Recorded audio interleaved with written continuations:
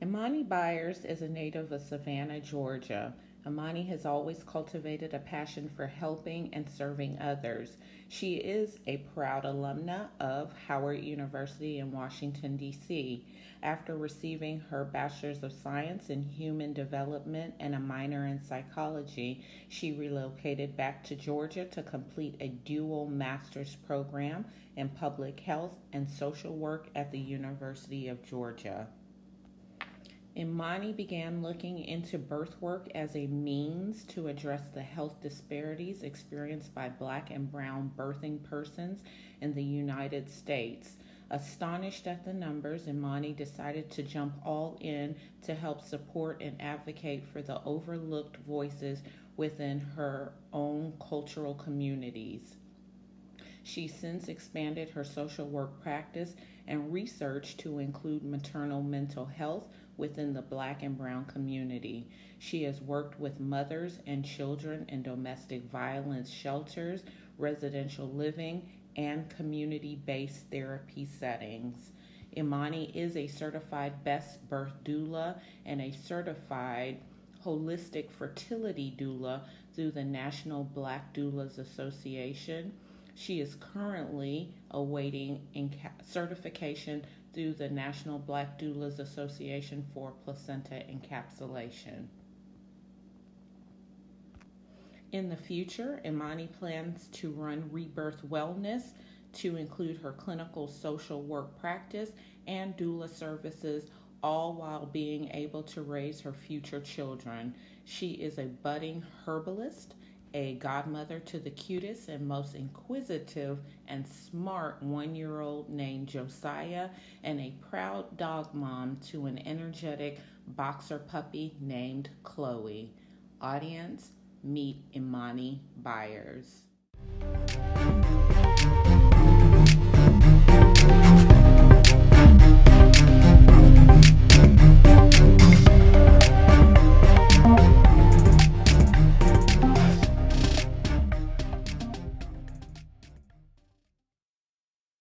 I am super excited because I have truly one of my besties here with me, Imani Byers. Imani, thank you so much for being on the show with us today. And I want you to tell my audience about yourself and tell us about your amazing company, Rebyrth Wellness. Well, Leslie, thank you so much for inviting me to be here with you today. I'm so excited to talk with you all. So again, my name is Imani. I am a licensed master social worker, as well as a public health professional and a BEST certified doula here in Atlanta, Georgia. I'm originally from Savannah. So my background in helping started at a very young age, probably like at 8, maybe even as young as 6. I helped my mom with my grandmother who was paralyzed. So I always had an affinity for helping people. And I thought that in helping people that it would just stop in the aging world because my public health background is in gerontology. However, as I kept going through my program and even in my capstone project, I ended up focusing on grand families, so how the younger generation, the older generations were connected. And I have a strong connection to grand families and what happens in that gap between why mothers can't potentially produce in a maternal manner to their children and then end up being with the grandparents. So I'm just a lover of life, a lover of wonderful things. I love my little puppy dog, Chloe. That's my only child right now. But I'm looking forward to having children, lots of babies in the future. But yeah, that's just about me a little bit. I just love your story. Love it. And the more that I learn about you, the more I'm amazed by you. I am just like, ooh, I can't get enough of you, Imani. You're amazing. It is mutual. Our spirits are kindred indeed. Indeed. I have to agree with you. So, Imani, I brought you on to definitely speak about some subjects, mental health and maternal mental health. So can you tell me, why is mental health important for all of us? That is a great question. And it's definitely something that needs to be talked about in this month, because May is National Mental Health Awareness Month. Yes. Mental health is so important because it is the essence of our being. Mm-hmm. If our minds aren't right, we're not able to effectively do anything. We can't think straight. It affects our sleep. It could affect our diet. Mm-hmm. It just affects a myriad of things. And when our mental health is considered just as important as our physical health, that's when we get into holistic well-being, which is, I think, is the goal for all of us, because we want to get to that place of self-actualization, like I'm at peace, I'm happy, I'm fulfilled. All of those things encompass our mental health. And so that's why it's so important, because it is the very essence of our being. If our mental isn't together, our words aren't going to come out. We can't heal others unless we're healed ourselves. Wow. And then going further with that, Imani, can you tell us then about maternal mental health? Yes, so maternal mental health, it essentially is the mental health of a birthing person, right?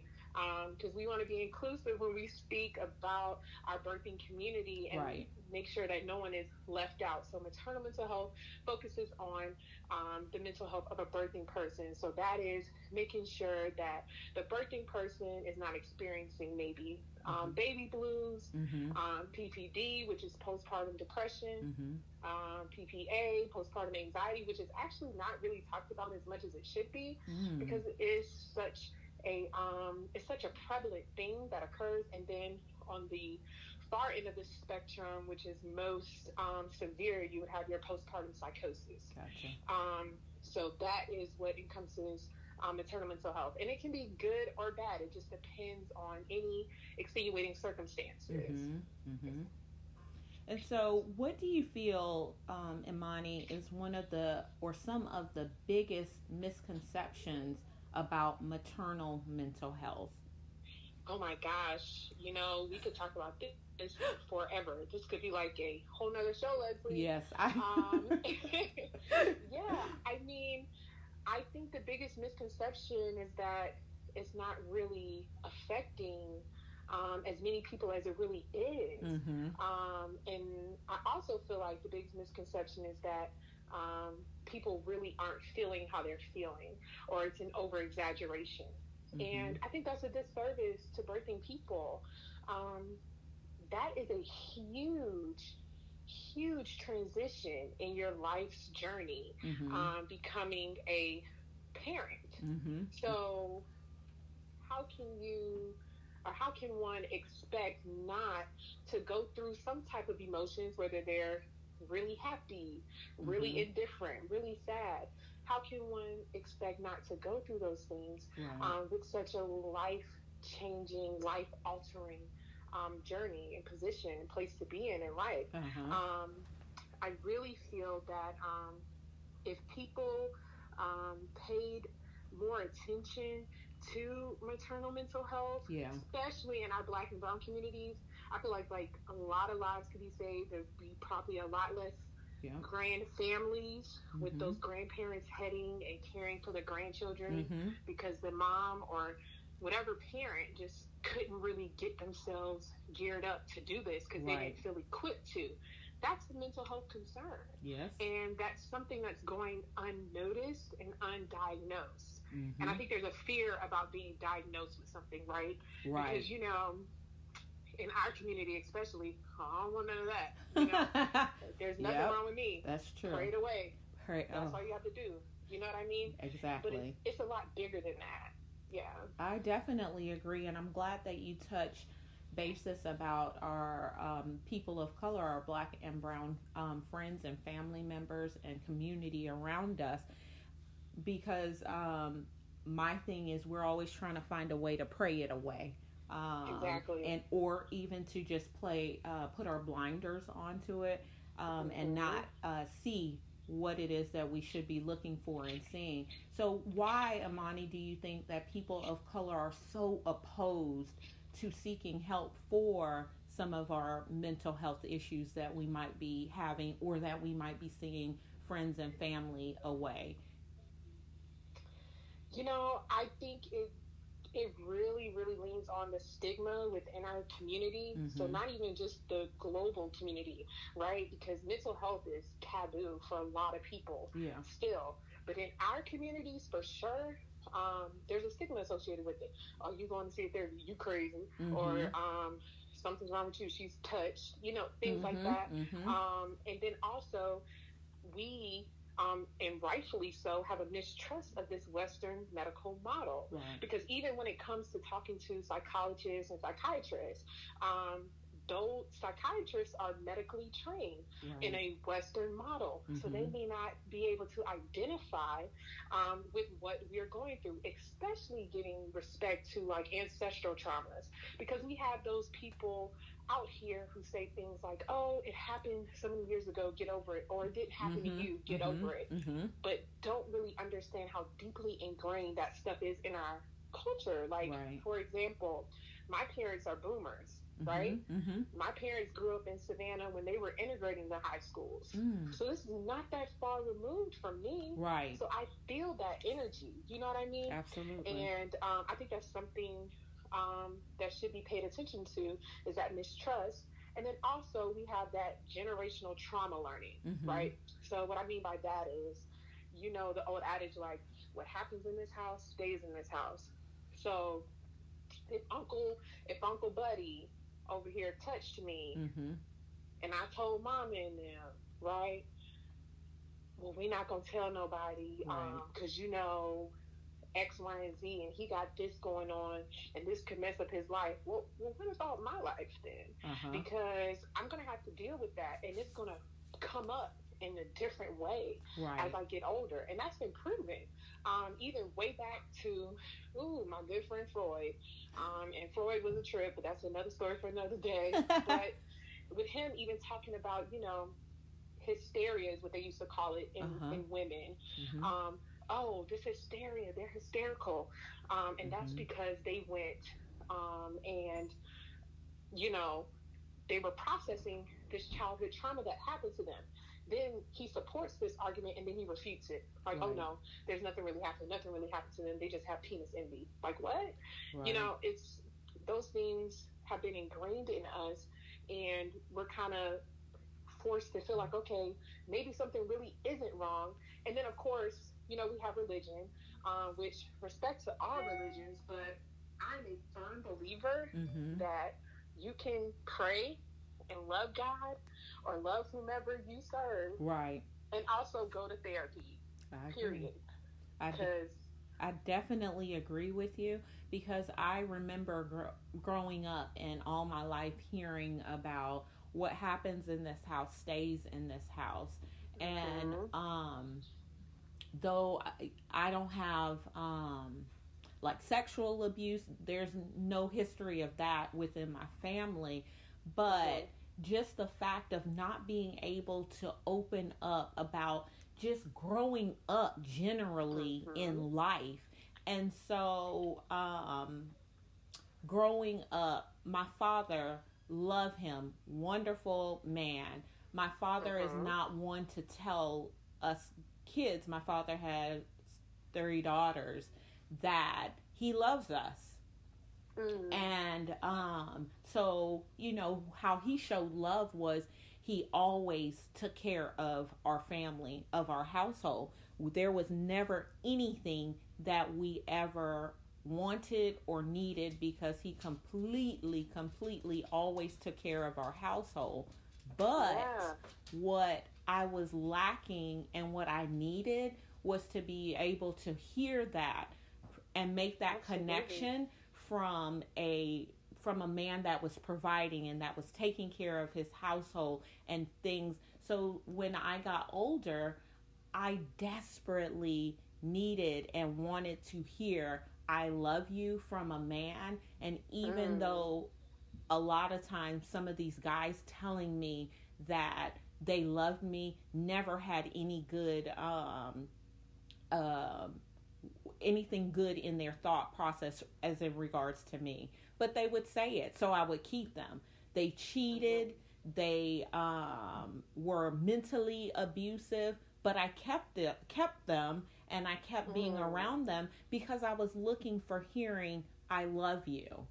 Wow. And it always made that, it seemed like whatever they were doing and however they would behave would be okay because they were saying, I love you. Wow. And so I didn't realize that until clearly being an adult over 30 years old, that I started to make that connection. And through the help of a therapist that how, Leslie, could it be that you have I love you issues? And not being able to hear that. Now, my mom overcompensated, I think, for saying I love you, but I was always looking for a man and to tell me that he loved me. And it developed trust issues. Okay, absolutely. If you're not telling me that you love me, then is it you don't love me? I'm not doing something right. I'm not doing this. But that could be a whole nother story and a whole nother episode fully about that stigma that that plays in our home of, pray it away. If you just keep praying, things will get better. Okay. Yeah. Sometimes you need that extra, like that non-biased voice or that non-biased ear, right?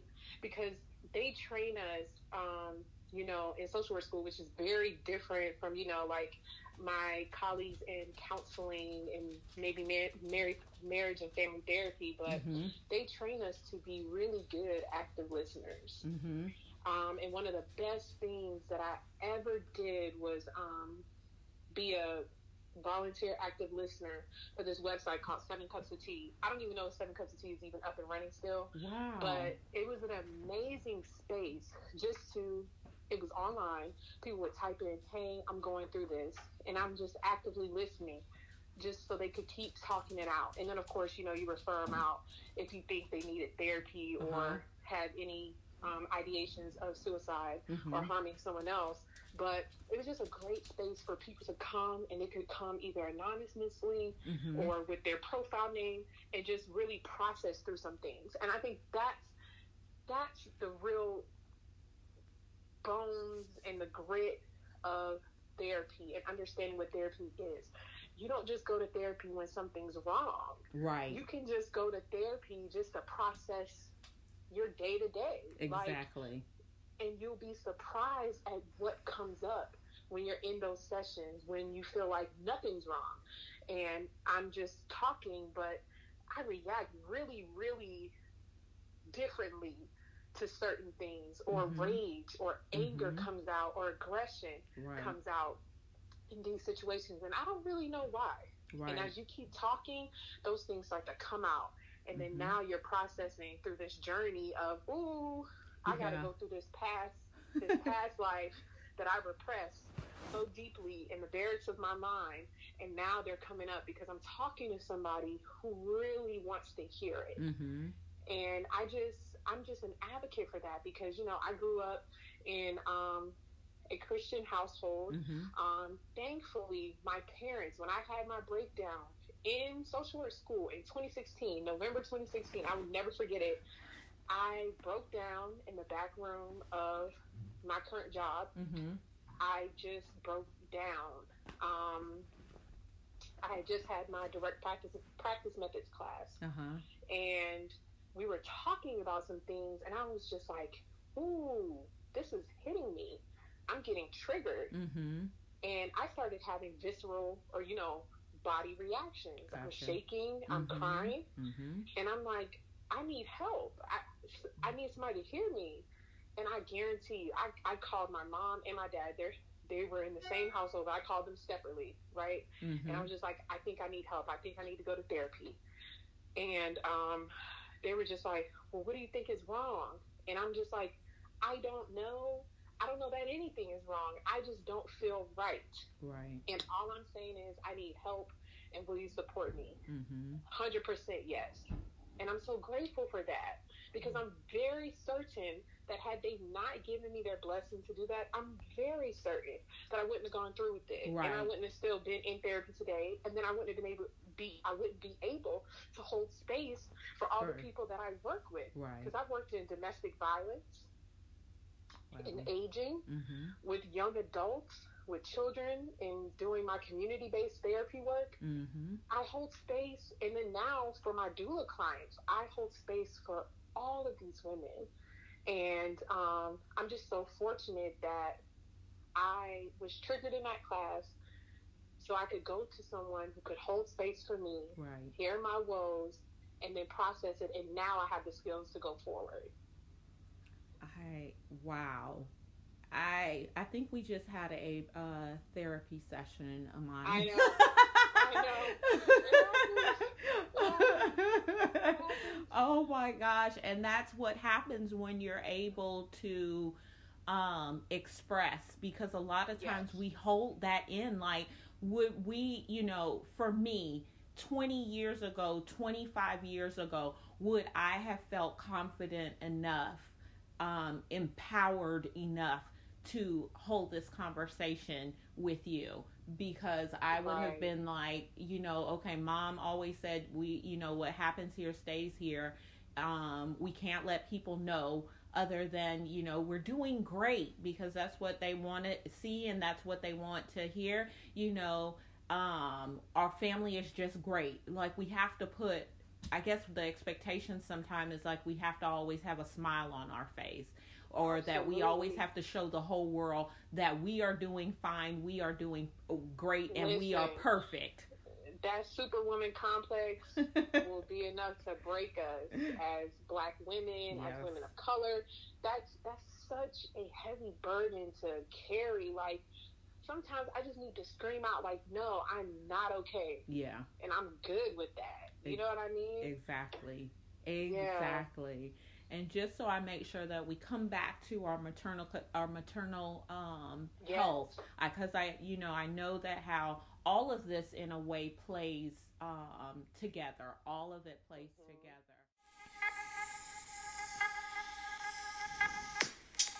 Hey, thriving listeners, are you enjoying this podcast? Take a moment to subscribe, like, and rate this episode. And now back to the show. Signs that we're starting to see some mental health issues arising. What should we be looking for? Yeah, that's a great question. I would kind of first, you would want to identify if there were any risk factors in general to it. Perfect. So we want to know, hopefully, if this is a person that you're close with or a family member, hopefully you would know if they had received a prior diagnosis of something, because that is definitely a risk for something like this happening in a maternal stage. So if anybody has any prior diagnosis, they do run the risk of having concerns come up postpartumly, and even during the pregnancy. So things that I definitely suggest looking for, we can start, very basic with baby blues, right?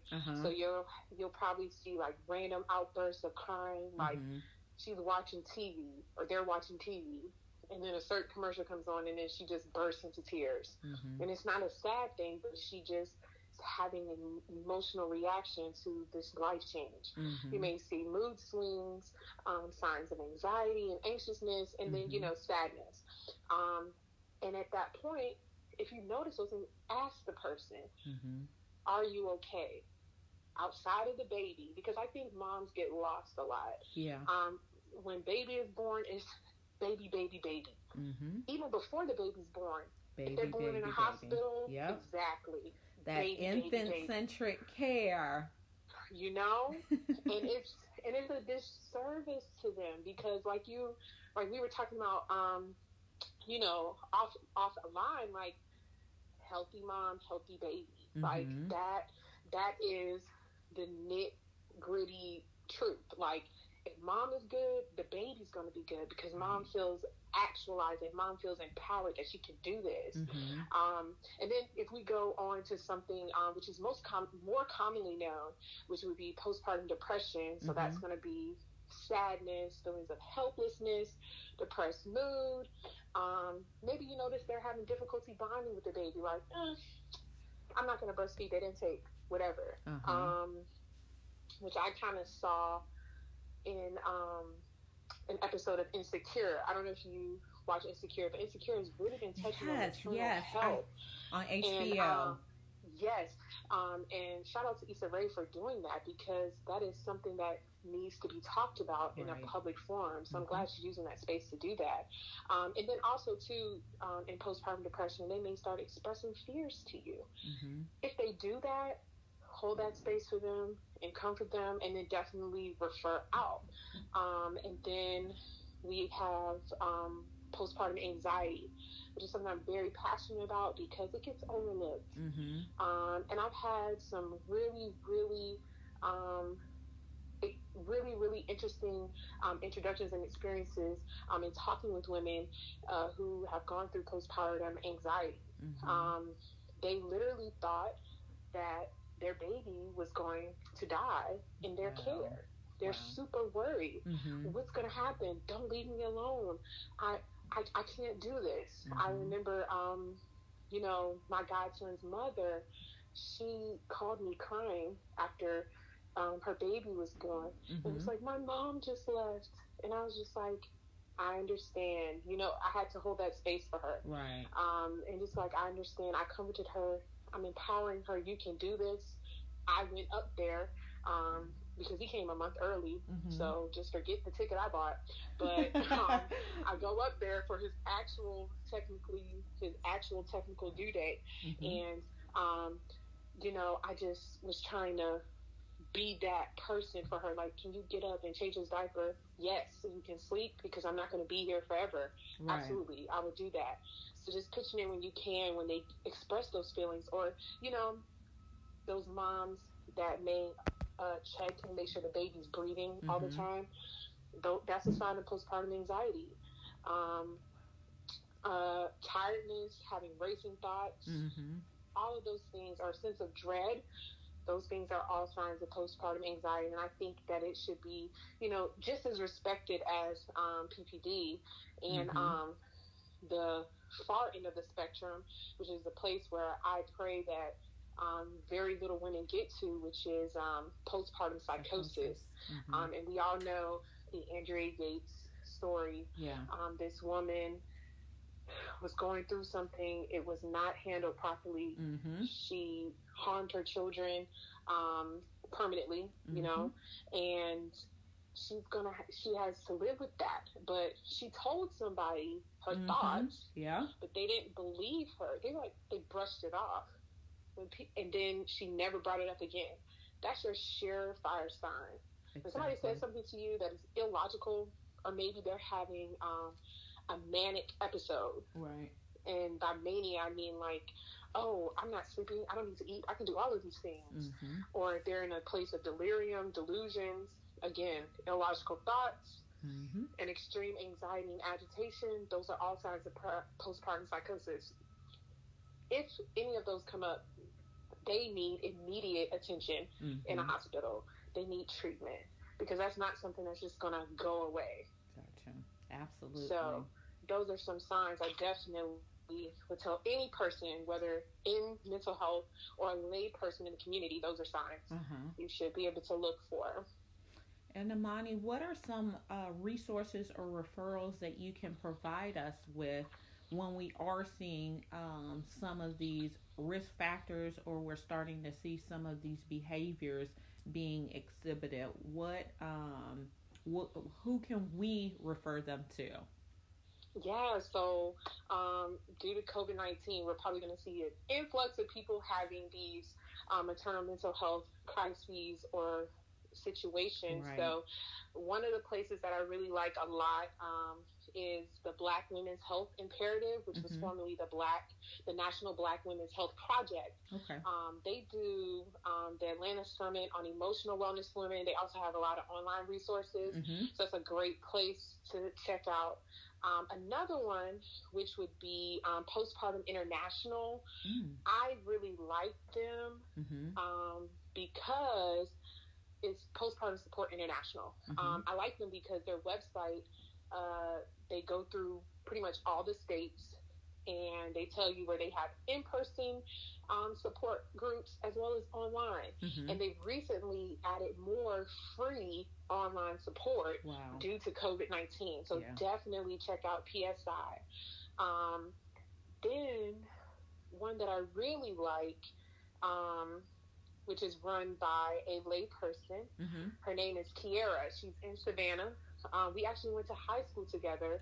And she's a mom of two. She has a great parenting story. I was so proud of her.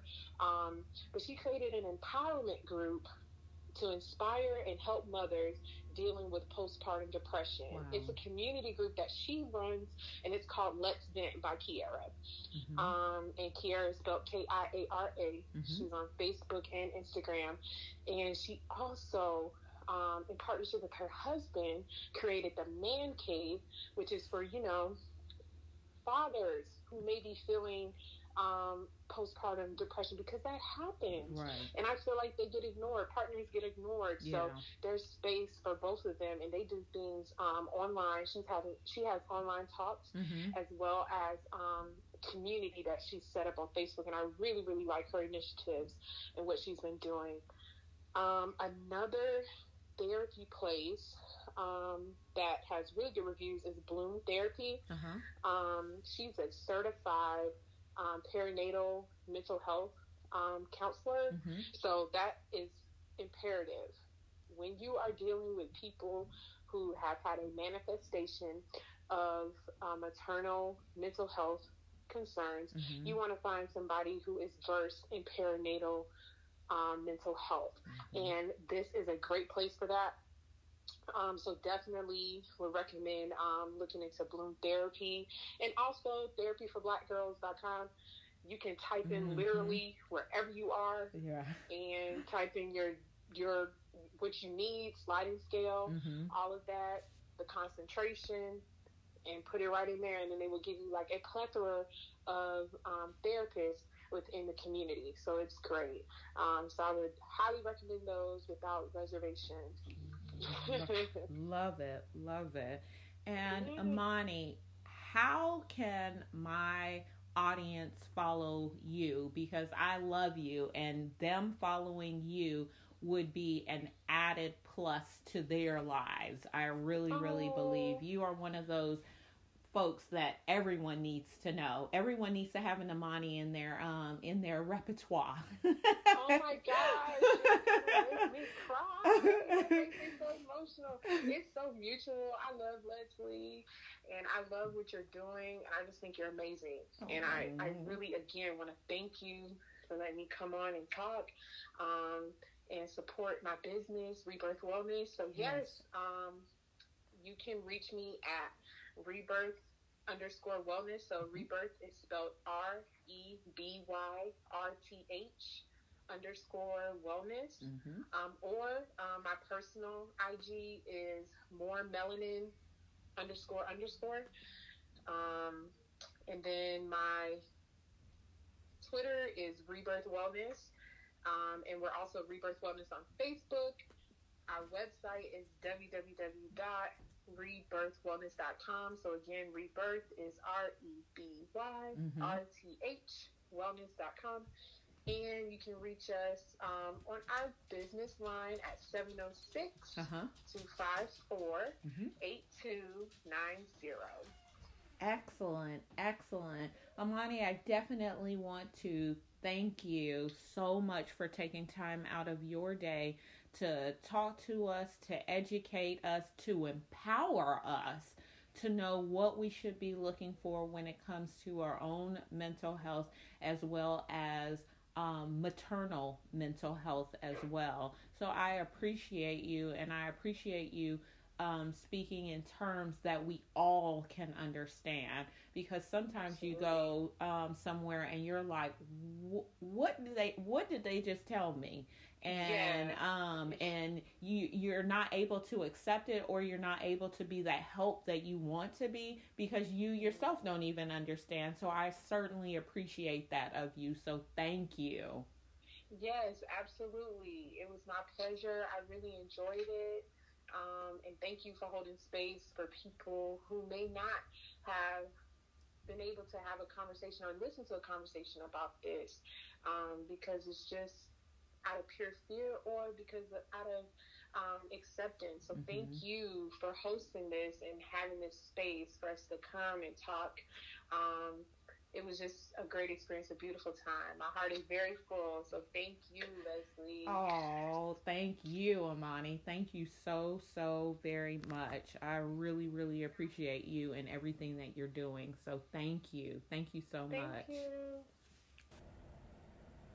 If you are ever in the business of attaining your CDL, or if you've been out of the truck and need a refresher course, more so looking for one-on-one sessions to get your CDL, smaller class sizes, or even weekend training options, contact Innovative Transport at 404-740-7169 or email delandriojones75@gmail.com. And now back to the show. Marcus Davis is a patient advocate and community health educator. He's a nursing school graduate with his registered nursing associate's degree, currently pursuing his bachelor's in business healthcare management. He's been working in healthcare for over 9 years in outpatient and inpatient facilities, hands-on patient care, and in the nonprofit for other organizations.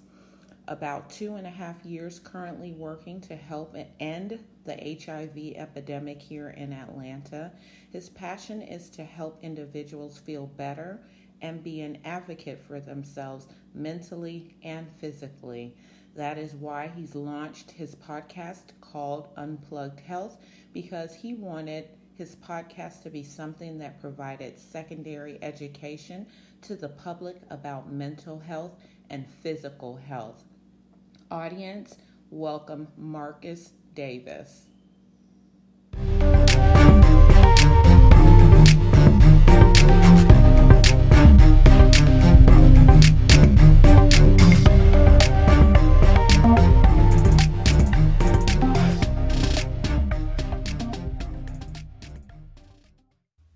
Y'all, I am super excited because I am graced with the presence of one of my fabulous friends who is full of knowledge and empowerment and education for us.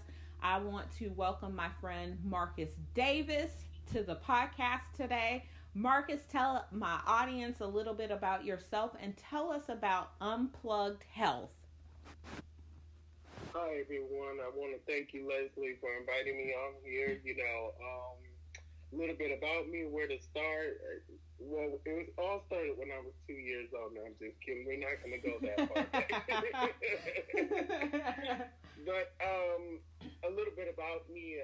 My background is in registered nursing. I've also been working the last couple of years in nonprofit sector, trying to end the HIV epidemic here in the Atlanta area.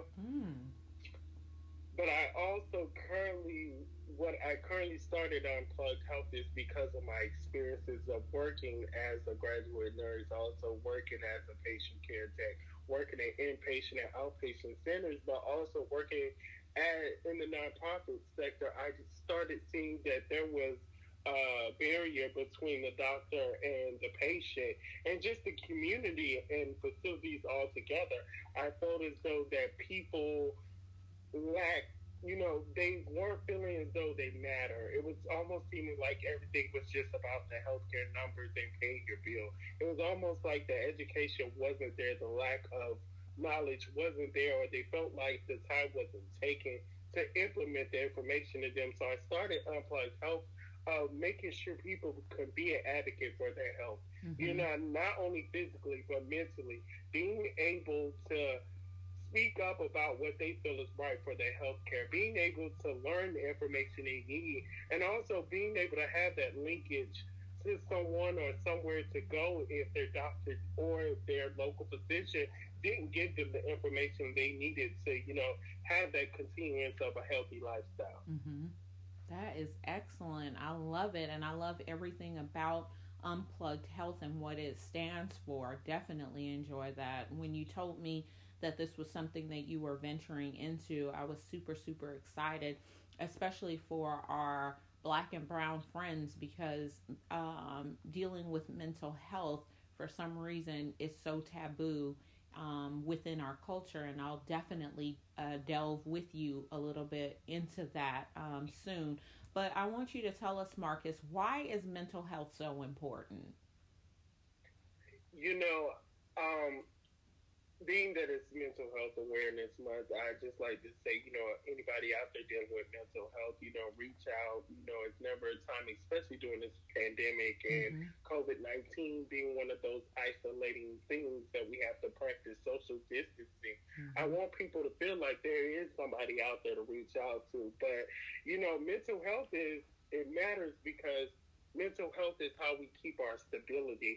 You know, you can't work out half of the body. You know, it's like a car. If you don't take care of the engine, the car, it can look good, but it won't feel good. It won't run, you know? So your mental health is the engine. You know, you have to take care of your mental health in order for you to run well and physically have the ability to achieve the things you want in life. So I think mental health is very important to the stability of your life. You know, I feel as though when I tell people I compare it to the engine, you have to make sure you do those daily tune-ups, like those daily moments where you think about things, those daily things where you write out stuff, you know, you project how far you want to go, where do you want to go in life, what do you want to achieve in life, where do you find the best balance, and try to correct those. You know, even though there's no cure for mental health, there is things you can do to aid the significance of how mental health can impact your life. So I like to state that. So I like to tell people, you know, mental health is very important because it is the engine to your body, the stability to keep going. Yes, okay. Definitely. So why do you think, and this is kind of bridging back to our conversations about mental health, why do you think it's so taboo with people of color? I think personally, and I'm speaking this from the Black African American male perspective, because I like to always speak in a perspective that I know and I walked in, because they say you can't say something unless you live through something or experience something. So I always believe that you have to experience something to get people to connect to something. And I feel as though in this situation that it's so taboo in the community is because, especially for people like me who come from a Christian background, we were always taught to pray. We were always taught to go to church, or always taught, go talk to your great-grandma. She'll give you some advice. Talk to your great-grandpa. Or what you got that look on your face for, boy? You got tomorrow to work hard. But they didn't understand that it was something that was chemically imbalanced in my body, or just mentally not connecting with me to be able to focus. You get what I'm saying? Absolutely. So I feel as though it's so taboo in our community because you're looked at as if you're crazy. The term crazy is what they look at you if you need medication or therapy. Therapy is so taboo too. It's just now in this century that people are starting to understand the dynamics of what it means to actually go and sit down with someone and discuss your issues or how you feel to make sure you can work through it verbally with somebody who doesn't even know you or judge you. So I think, you know, it's taboo because we see it as like, you know, we're always told what happens in this household stays in this household. So what happens to all the trauma? What happens to the people who have been raped? What happens to the people who have, you know, been molested? Or, you know, the people who have been abused physically, mentally, and emotionally, you know? Yeah. What happens? You're taught to say, hey, you have to keep that to yourself. Don't go to school talking about what happened in this household. Don't go out there telling your friends what goes down in my house or what happened in this family. And especially in the African American families, we love to keep secrets. Yeah. Ooh. Secrets. So the tradition is that if it was a secret then, it should be a secret now. And that's not how it should work. And I think the taboo has to change. We have to look at life and say, times are changing. There is studies behind this stuff now to back up the importance of following up on mental health and not looking at it as like, oh, you're crazy, but look at it as like, hey, we can't be a statistic. We have to change those demographic numbers, especially in African American cultures. That is so very true. So very true. And that resonates because I don't know how many times, within that I hear that same story when I'm talking to my friends, other family members, growing up in an African American household where we always hear what happens in this house stays in this house. We just know, we know all you have to do is say what happens and some random black person can finish the statement. They can finish the statement, and it is just so it's crazy because I will speak to Caucasian friends and I'll be like, well, I just started therapy, and then I'll ask them, oh yeah, I can recommend you a therapist, because I've been seeing my therapist since I was 5 years old. And it's just always so, it seems like it's been a practice, seeking therapy and things of that nature to, help combat mental illness in, Caucasian families from what I have seen. And this is just me. It's more better received than it has been within our own culture. Oh, yes, because, I like to say it's learned behavior. Mm-hmm. Because a lot of people don't consider therapy something to seek because they were never taught it. Yeah. We were taught, keep it to yourself, pray about it. Yeah. Yeah. Suffer in silence should not be the answer.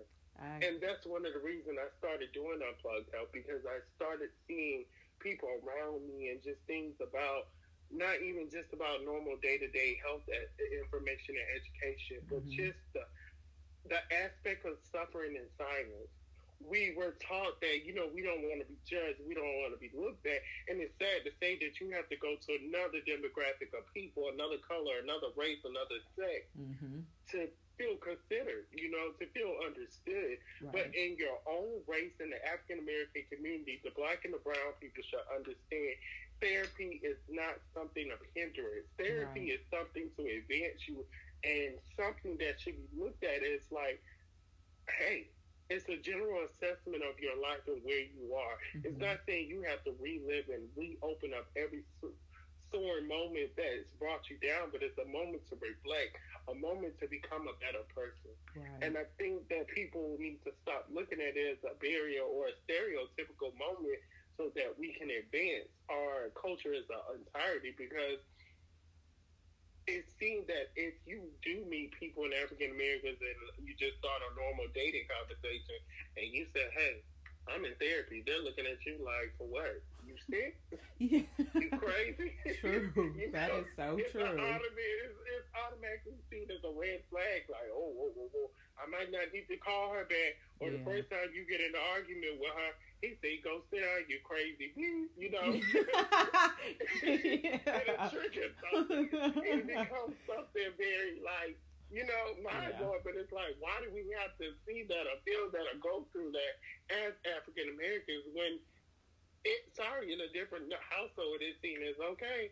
You got to see your therapy on Thursday. Okay, see you later. Right, absolutely, absolutely. So, what are some of the? How do we start having conversations about mental health within our own families so that we can stop this thought process that it is taboo and that this is a good thing for us?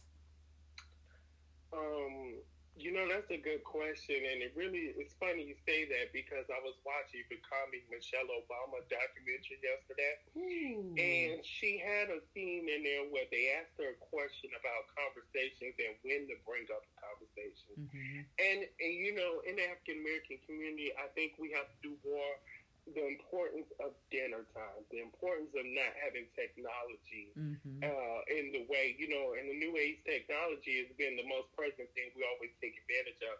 We always have our cell phones at the dinner table. We always have our phones on us, but we never sit and just talk. I think in the African American community, we have to do more talking and less technology. We have to sit down and actually look at the scenarios and the situations that we're facing as a family, not just as some of us come from broken families and we realize why it was broken.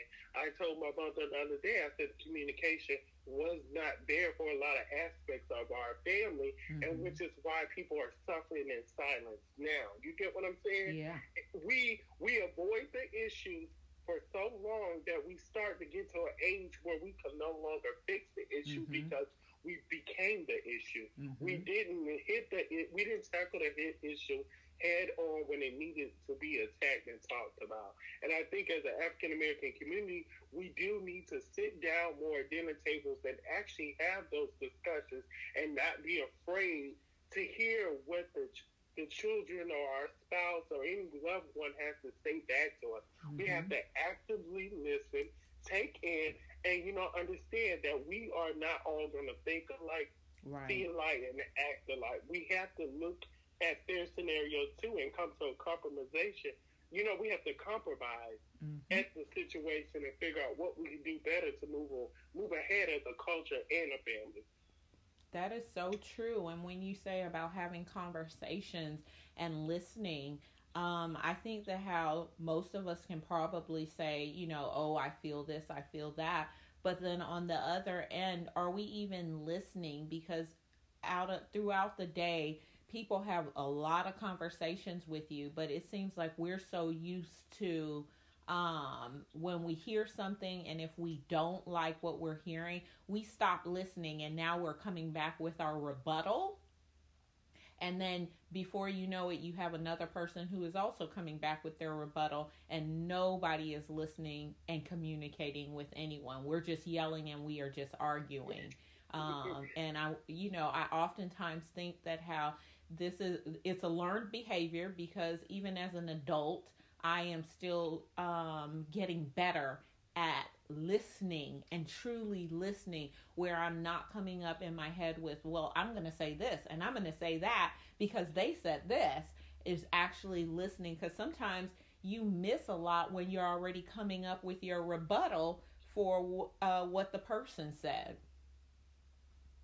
Yes, I definitely feel that actively listening does take a part. And, we miss a lot. Yeah. And it's not the actual conversation that I was always taught people are having two different type of conversations. What they're saying and what they really want to say. Mm-hmm. So you got to read between the lines. You got to also read the emotions. You got to, I call it checking the temperature of the room, by the verbiage and by the actions of the body movement. So when you can actually tell when a human being how they're feeling by their verbiage, one, or by their reaction of how they're moving. If they're up and moving around, you can tell that something is off key or off balance. So I like to speak to that effect of telling people, you have to look at the aspect of it as the entirety. You have to say, break the conversation down. I ask a question, you listen. Sometimes I say you can rebuttal what someone says, but did you actively listen to what they're saying? Yeah. To what they're saying or what they're feeling. Ask those questions like, so how can I make you feel better? What made you feel that way? Those are questions I was taught during nursing school to ask those questions, because those are not open-ended questions. Closed-ended questions, those are open-ended conversations where you store up a response out of them. You're actually showing that person. And 9 times out of 10, I've learned that you're actually actively listening to a person, that'll de-escalate a situation so much quicker than just giving rebuttals. And that'll also make a person feel emotionally connected. And I think that's highly important in any field that anyone works in or any services that you're providing to another human being. Anybody who's spending their money or get wanting a service out of you, they want to feel that emotional connection. They want to feel that actual please. You know, Chick-fil-A always just say, thank you for coming, or, you know, would you like anything with that? You know, that makes you feel that emotional connection and want to eat Chick-fil-A again. Right. Fly with Delta again. They're like, oh, let us get your baggage, or let us give you something to drink as the flight starts. You know, the little things like that gives you that emotional connection of want to continue on to do or offer those services. So I think at that point, that's something that we have to look at, you know, actively listening and responding to people and actually sitting down and having those conversations in the African American community, because that is something we have to, you know, start doing. Some are doing it. I can't say all are not doing it, but we have to definitely take a look, especially during these times, and actually start having those conversations. That's excellent. Yes, I definitely agree with you there. What are some signs, Marcus, that we should be looking for within our own homes and with our friends and family members that let us know that something might be going on mentally? What should we be looking for? I like to say a change in behavior is the number one sign. If you're used to seeing someone doing something and they're always on a set schedule, you have to look at a person's day-to-day behavior, and that comes from conversation, natural behavior, the things that they do on a daily basis. That's why it's highly important to be active in your spouse or your child's life, because if you're not active, you won't know what signs and symptoms to look for, you know? I think being active in their life is number one, because you have to be able to assess their behavior. Right. If you don't know, I think a lot of 9 times out of 10, misdiagnoses come from because physicians don't really know the patient. Right. They just go by the standardized textbook. And unfortunately, that's not what you could do with mental health. You actually have to sit down and learn the behavior of that patient. And the second thing I want to say is, like, look for triggering things. Like, look for off-balance things, mood swings, you know, and not able to concentrate, loss of appetite, overeating, undereating can be both signs of mental health. You know, you have to look at the typical behaviors, the typical day-to-day behaviors, the attitudes, the mood swings, the abnormal outbursts or the abnormal quietness, because, you know, it's on a spectrum with people. Everybody has a different reaction to mental health. You know, some people overeat when they're depressed, and some people don't eat at all. That's where the disorders are there. Some people actually are cutters, and some people are actually, they overwork out because they're stressed out. You know, there is a such thing as you've overworked out. You worked your body to the point where your muscles are actually, you know, at the point where they're tired. Absolutely. And people don't understand that, because there's so many spectrums to mental health that I say it's case by case, and you actually just got to study that individual. You have to be active with that individual. You got to know what they're feeling, what the triggers are, what their barriers are. You have to know a little bit about their family history, because I don't think if you don't touch on those things and you don't break down those barriers, you won't be able to, you know, accurately diagnose them or understand what medication to get them on or what services to offer them, because a lot of people are misdiagnosed or given the wrong medication or not provided the right services is because their physician or their therapist doesn't understand them. Right. And they don't know them. They don't know them. Their day-to-day routines and things like that. And that's such an excellent point to definitely bring up. So when you're discussing about mental health, I think that how sometimes the biggest problems that, especially for people of color, is that whether this is going to be inpatient care or outpatient care.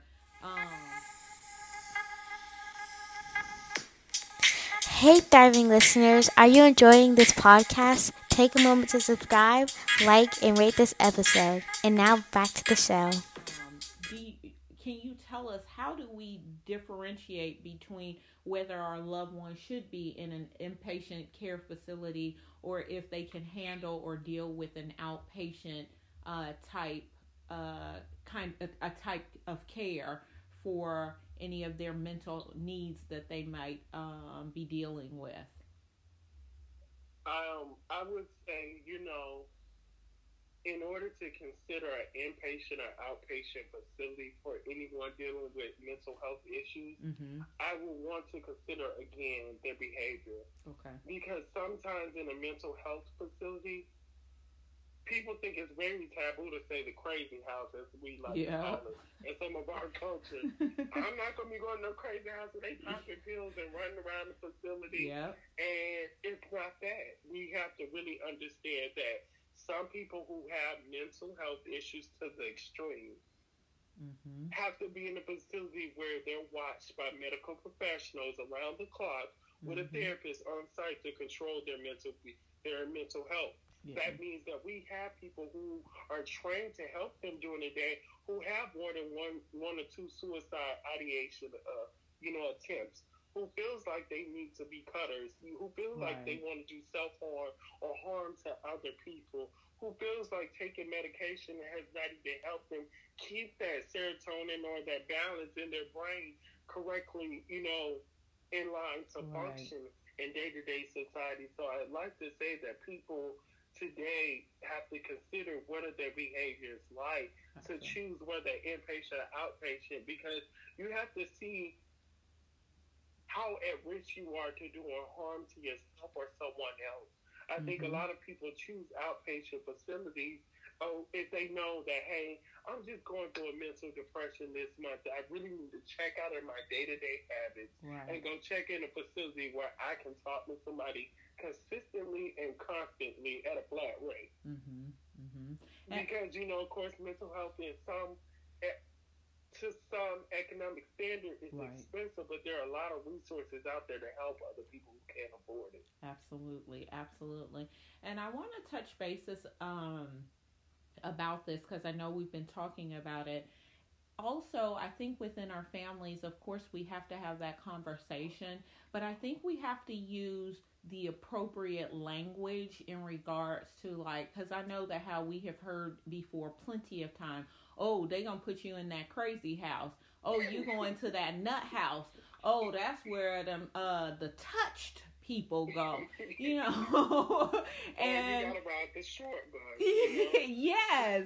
And it is I think if we change our language into calling it what it is, yes, I'm going to therapy instead of, oh, she going to go see the quack,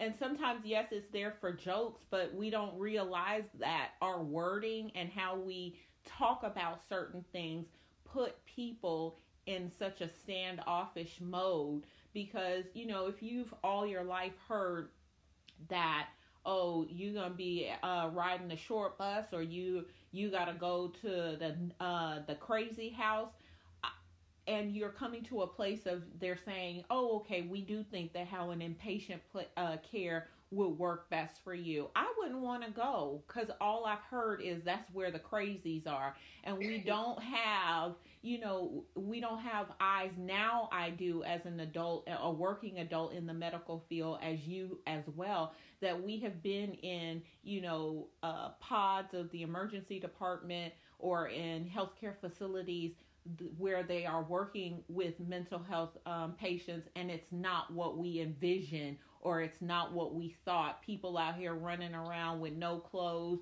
People are so drugged up that they are in comatose state with saliva falling on the side of their mouth and face, and I just think we have to use healthy and correct language. And just to touch basis on that, because I know we have, if someone says to me, oh, I've never heard it, especially, and it's not, every home is different, and some people have embraced, whether it's black, white, brown, yellow, they have embraced therapy, have been going to therapy for many years and refer to it as such.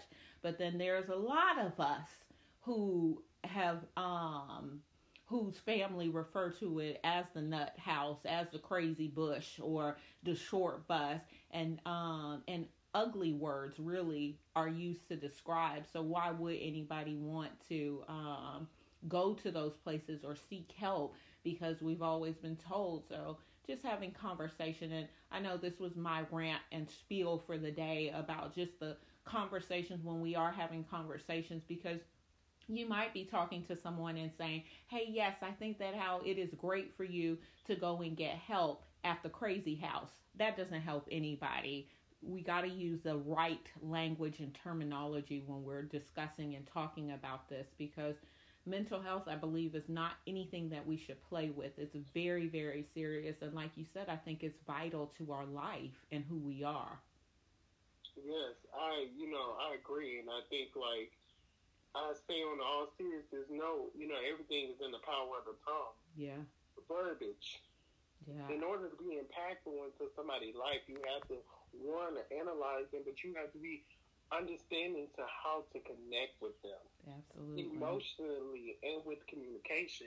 And verbiage is everything. The difference between how can I help you and what's making you feel this way can make a person make a world of a difference in someone's life. Absolutely. And I think in order, when we talk about verbiage in the community, especially African-American community, when we don't have a lot of people who's in the healthcare world who don't understand the verbiage of what healthcare facilities and healthcare people talk about, we have to really, be understanding so that they might not have the literacy level to understand what you're talking about, right, or understand the vocabulary. So they are automatically associated with what they've seen out in the media or what they've read in a magazine or what they've watched in a movie. So I think it's very impactful for people like us who've been doing podcasting, who've been doing community events, to continually get out there and spread the word and be willing to sit down and allow people to ask questions, and be willing to learn the type of services that there are out there for the people who seek help with mental health. Because I think sometimes in society we get caught up with what we see and what we hear, that sometimes a lot of people don't do the research to understand the resources that are actually there and the verbiage, what the verbiage actually means in context, and how it could be beneficial to their life at that point in time. Absolutely. I definitely agree. Yes, absolutely. So in this special season and time that we are in, this COVID season, what can we make sure that we are doing so that we're not falling into a dark place, Marcus, or that we're not becoming depressed? I like to tell people, lock your doors, grab a bat, and just start swinging. No, just kidding. No, don't do that. No, I like to tell people, on all honesty, one, be aware of where you are confined at, where are you quarantining at, because that's highly important.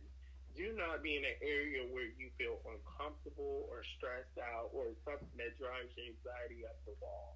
Make sure it's an area where you feel at peace. Even if you got a quarantine with a friend, someone you've seen the last couple months, they'll just show up at someone's house and you haven't seen them in the last couple months. Right. Because, that could put them at risk due to the CDC policy. But just show, be in an area where you're able to relax, but also be in a space where you are able to communicate with the people around you. And if not, take advantage of the resources that are out here. With the pandemic, there's been an increase in telehealth. I was on a panel 2 weeks ago, and we were talking about, the growth of telehealth and the ability to reach out to so many therapists and so many different avenues and ways to reach out. There are even therapists who are offering free therapy right now for people who cannot afford it due to COVID-19. There's therapy out there offering to people who don't even have an income or never had a job. They're just willing to talk to people because they understand that being isolated during these times is one of the hardest things you can do in your life. especially if you're used to being a person that gets out, you're able to work out some of that anxiety, you're able to go to the park, you're able to go to the mall, you're able to do something to relax yourself, but right now you're confined to your house or your personal spaces. I understand if the restrictions are lifted, we're able to do a little bit more every day, like take a walk around the neighborhood, like go to the park, but it still has to be understood you're not back at your usual state of life. So there is that off balance. So you have to, one, recognize that you yourself see that off balance and that you know you need help. And don't wait till it's too late. Don't wait till it gets to the point where you feel like everything in your life has been impacted due to your mental health issues. Right. Start to plan it out. Start to raise awareness to yourself. Understand where those red flags need to be triggered. I myself find myself sometimes saying like, "Ooh, I'm so tired of sitting in this house. I'm sitting here depressed. I'm thinking about all the stuff I haven't achieved in life. Now I got to sit in this house." But I'm like, no, Marcus, that's not the mindset. You have to sit down and say, hey, let me write out some of the things I want to do in the near future. What can I be researching or taking advantage of to get out of that hole? And what do I have to put, writing, journaling, finding things to do to keep your mind abreast of the negativity? Absolutely. And I agree. I definitely agree because even for me, and I'm actually on the front lines and I'm still going to a workplace, and there are times where I go into a moment where I'm just like, is this all that my life has to offer? I miss human interactions with family and with friends, and being able to say, let's go out for lunch, the sun is shining now, and being able to be like, with a group of friends, let's go and climb Kennesaw Mountain, and just not able to do that. So I definitely agree with some of the those suggestions that you definitely made there. What are some resources and referrals that you can provide for my audience today where we can seek or get help with any form of mental illness that we might be dealing with?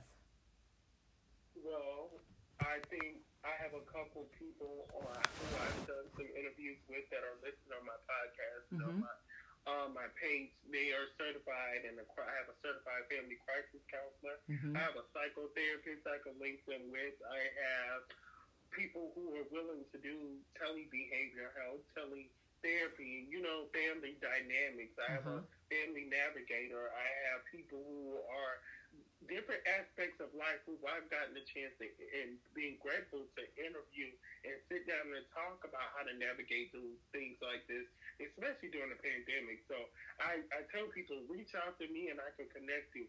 I also work for a company called Positive Impact here in Atlanta, Georgia, and they have a behavioral health department that is amazing. This behavioral health department allows for people to come in, not currently right now to come in due to the pandemic, but you can fill out a form on our website, and a behavioral health counselor can seek you through like phone or email, and that way you can set up a consultation to possibly even receive the services for free due to your economic status. Wow. It's all based upon where you're at in life, but there's always a resource to meet you where you're at. Yeah. Don't feel as though you don't have nobody. We all walk together. I don't believe nobody walks alone in this thing called life. It's all, we walk together as one. Yeah. We have to start understanding that nobody is left alone. There are reasons people went out here and got these degrees and got the education and started, wanting to provide these services in the community, because we're committed to making sure people are being an advocate for their health, not only physically.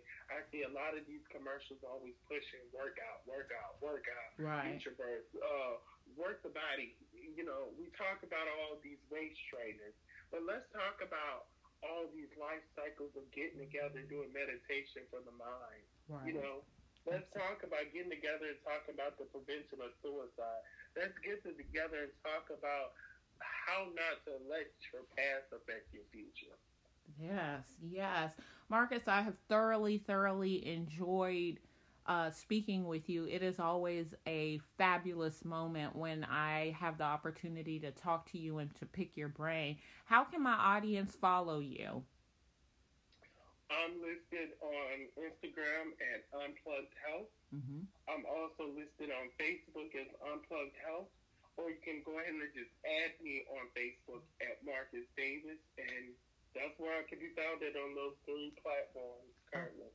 Amazing. Marcus, I want to thank you for taking time out of your day today to be a part of this podcast. It was very informative. You are extremely motivational, uplifting, and empowering, and I have enjoyed having you on the podcast.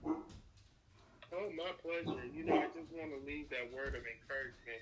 I know we talk about thriving women, and I just wanted to leave that note on women who haven't found their voice yet to understand they have to link up with you because you are a beautiful woman with a beautiful mindset. Aww. And you're out there doing great things. And, let them know that don't be scared. Let your voice be heard. Don't feel like because of your color or because of your economic status, you don't have a voice. You have a voice. Speak up. Use that voice.